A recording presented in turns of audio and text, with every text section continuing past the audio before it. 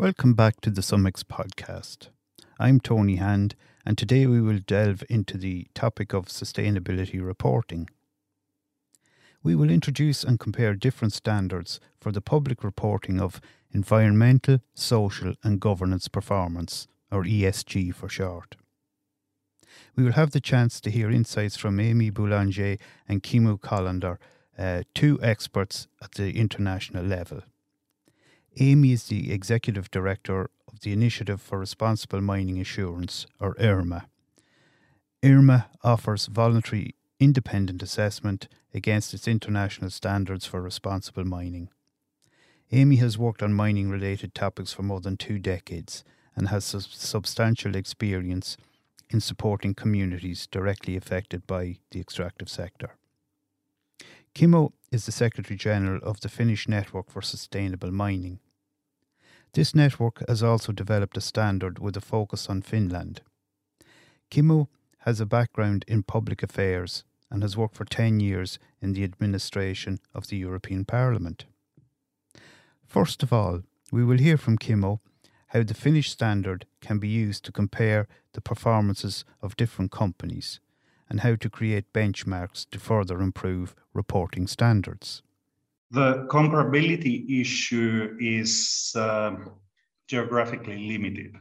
And that's why in the TSM family, we have these local ways of working within the framework. So take, for example, water-related issues. In Finland, we have an abundance of water. In Chile, not so much.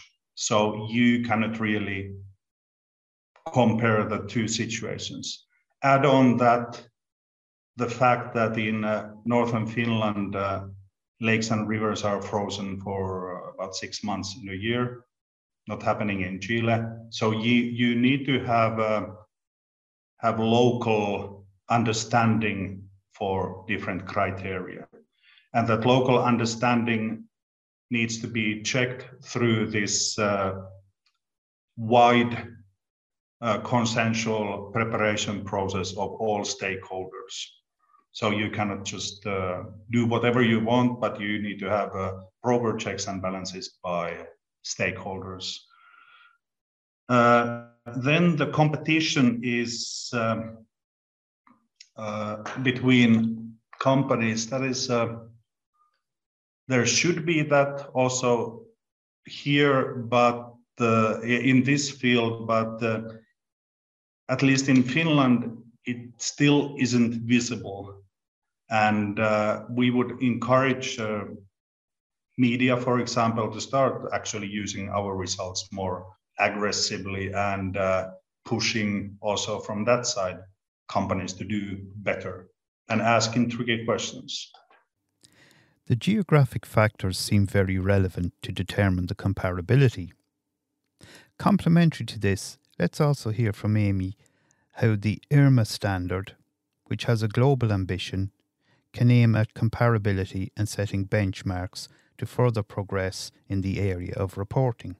I think the consistency of a global standard is incredibly important because right now you've got a world in which, of course, we have very different legal structures place to place. And you can say, okay, well, that reflects culture and environmental differences. But we also know in many cases it reflects political and economic challenges. And so then you have this sense that if a community concerned with mining in Nevada in the United States raises those concerns and asks for better performance, are they just pushing off the impacts of that extraction to another country with weaker regulatory structure?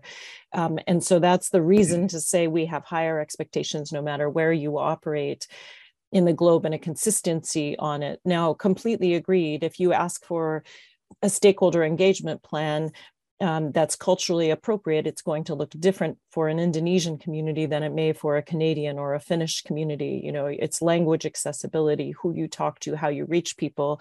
And similarly, if you're asking to protect water resources, and in one place you've got natural high background levels of arsenic, you're not having to fix for that issue, which was part of the natural context.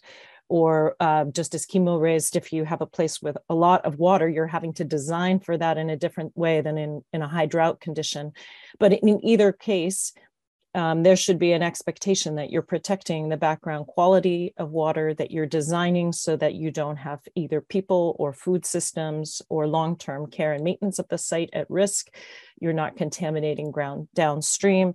Often this whole idea that every place is different allows us to perpetuate the sense of weaker standards in some cases, or a permission to do harm place to place. So I think balancing this, where the places where you need that, truly need the flexibility with a higher standard held in all cases, and also completely agree with Kimmo's point on the idea to push companies to move up and to compare them against one another. That's a reason also for consistency in global standards, because of course you go to these places and you have operators who all stay.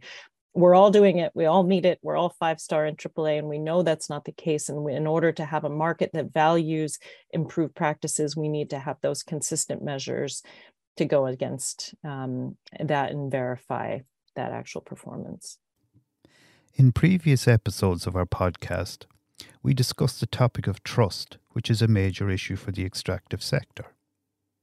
We asked Aimee to provide us with her insights on how reporting standards such as IRMA can help increase society's trust in the extractive sector. I think that the most important values that IRMA brings is that it is equally governed by affected communities and labor unions and NGOs working alongside private sector companies, from whether that be finance, mining companies, or their customers. I think that expectations on the global industry are increasing. Many people don't understand mining globally, and it has been far from many end consumers who don't understand what the work it takes to get the materials that go into our phones, our buildings, our cars. But increasingly, as new mining is being proposed associated with energy transition, and because we're taking a closer look, saying if this is supposed to be materials that help solve climate crisis and are responsive to that, we should be looking at the impacts that those extraction has at the top of the supply chain of climate response. We are seeing we can't have a conflict where we are causing greater harm at the top of the supply chain of these materials. So as those expectations for improved practices increase, and then the pressure on communities where these materials exist increase, you've also got pushback and resistance. We have a deep trust deficit between communities where mining has happened and NGOs and labor unions who've worked as their advocates in the industry. So we need to start first on a ground that acknowledges that harm has happened, that impacts to social and environmental values continue to happen. And if you're going to have a global standard, you have one which really creates a foundation to build that trust. So it needs the transparency at the start, transparently noticing audits are happening, transparently engaging affected communities, including the critics in that process, detailed audit reports coming out, which are also public, so that we can begin to heal that conversation and to acknowledge that much of what's happening out there is not 5-star and AAA, and that extraction is going to come with impacts, but a more honest accounting of what those impacts are in a market that values improvement. It's extremely valuable to hear from Aimee with her long-standing expertise in the area of stakeholder dialogue. We also asked her to develop a little further how she thinks the IRMA standards allows to accommodate the differences between the different stakeholder groups which are all involved.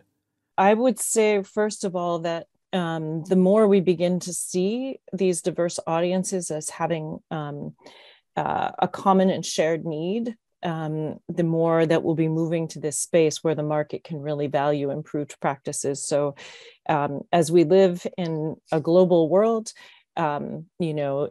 impacts to environmental and social well-being are being felt by all of us.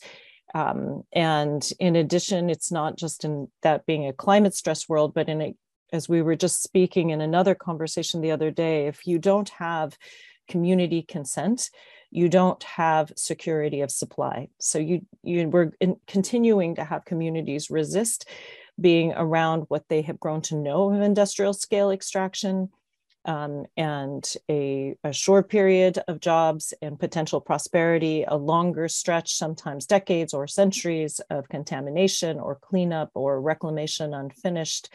And so that sense that they're pushing back, whether that be through litigation that can delay projects or stop projects, or even more dramatically, things like blockading roads and things. And so an investor is going to feel the impacts of that, even though they feel it in a different way and in a different context than a community who is experiencing that kind of conflict directly. But either way, the globe is going to have and suffer that impact of these values that have been separated. And that's where I think bringing these together, of course, how we communicate, the idea of reports, which are meaningful, whether you're a local community who wants to know if I turn my tap water on or if I eat the fish, am I safe?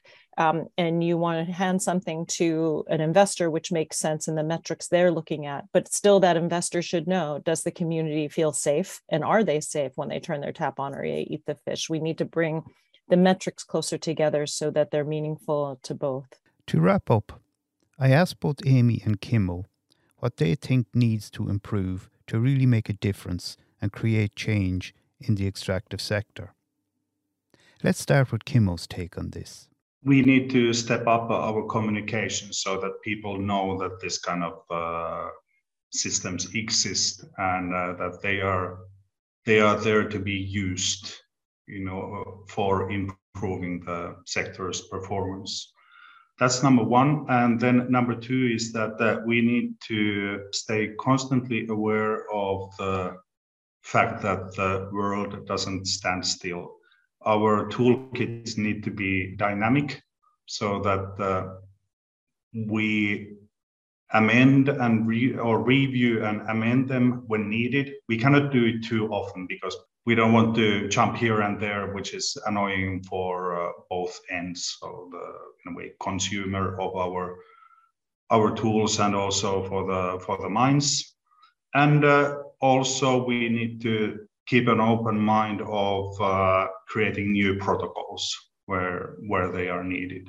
So we are not in a vacuum. We need to change as the demands of the world change. And let's now hear from Aimee to close today's episode. I think that the two main places where I would have attention, I think we need to be courageous and bold to set best practice expectations.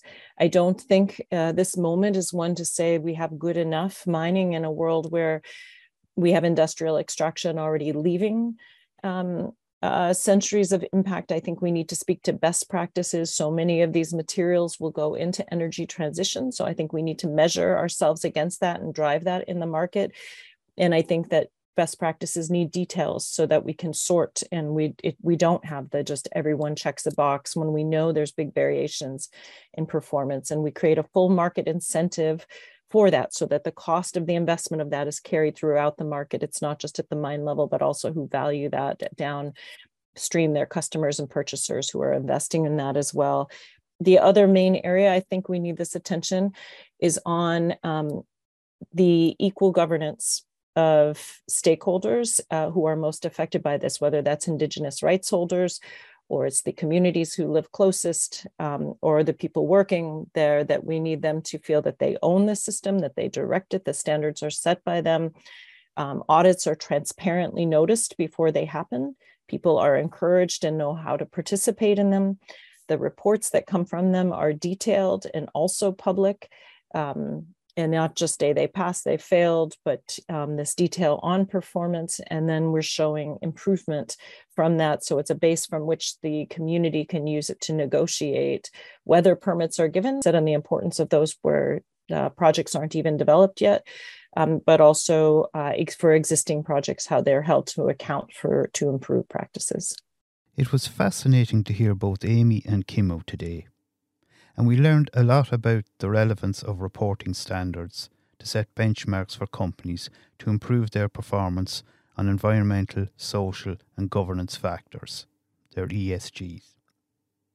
We are closing today this first series of our podcast, and I hope you enjoyed listening. To wrap up, I invite you to check out the knowledge repository developed by the SUMEX project, where you can find lots of inspiring examples of sustainable practices in the extractive sector. Stay tuned and follow us at sumexproject.eu for all further news.